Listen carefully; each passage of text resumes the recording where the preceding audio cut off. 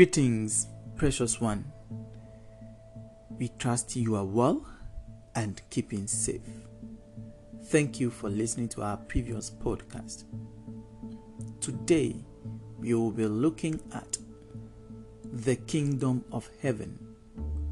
Jesus Christ, our Lord and Master and Savior, gave us parables about the kingdom of heaven.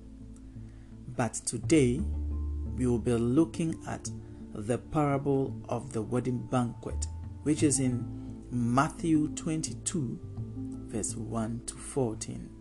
But for time constraints, we will read verse 10 to 12.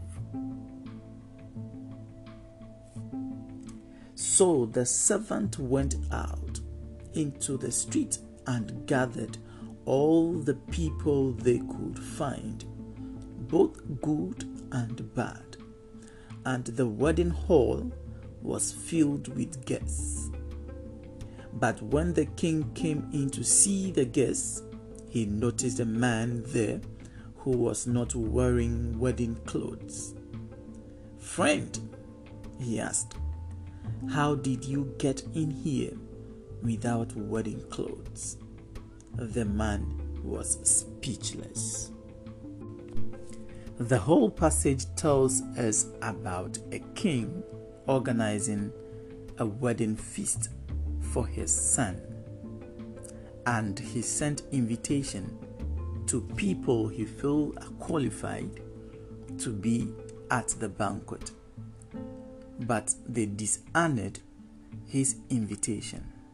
He sent for them again, and they will not budge.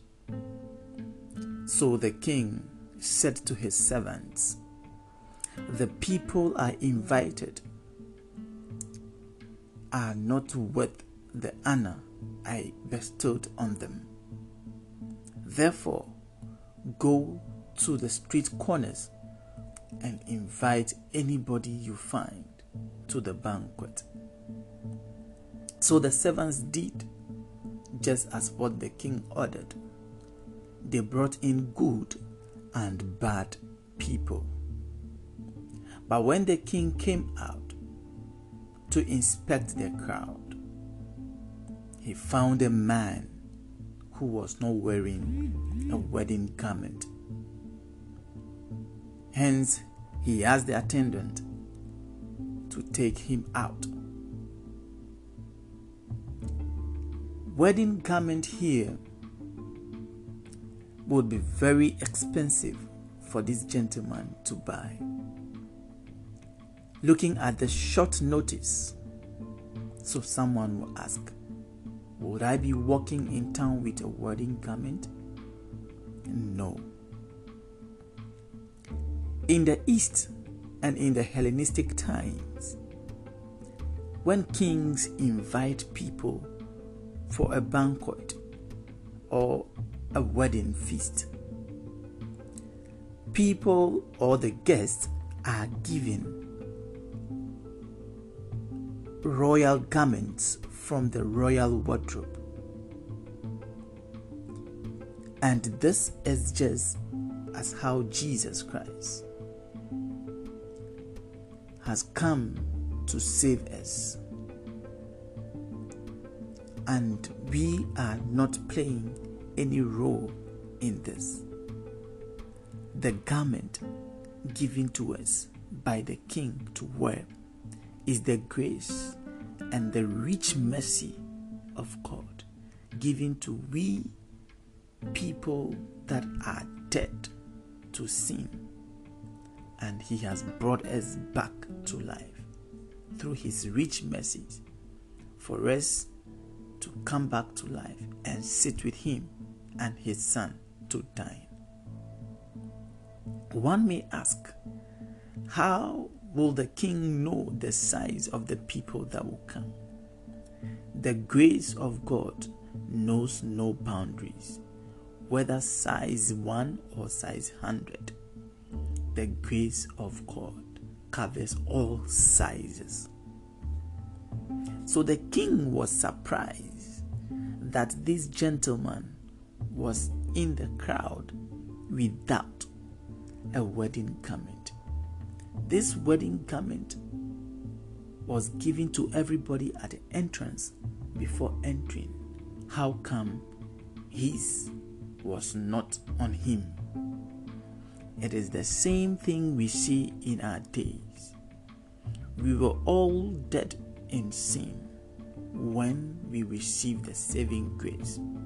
But today, one way or the other, we have gone back to the old ways, which means we have taken off the wedding garment, the grace of God that was given us when we came to Christ. The garment was covering our shortcomings, our lies, our fornication, all kind of sins you can think about. But at a point,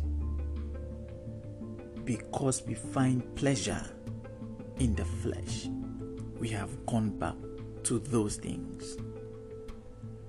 So now, when the king is inspecting the crowd, would he find the garment he has given us on us? If the answer is no, let us all try and boldly approach the throne of grace and plead for mercy so we can put on our garments. Initially, we did not even qualify. That was how come we were not invited.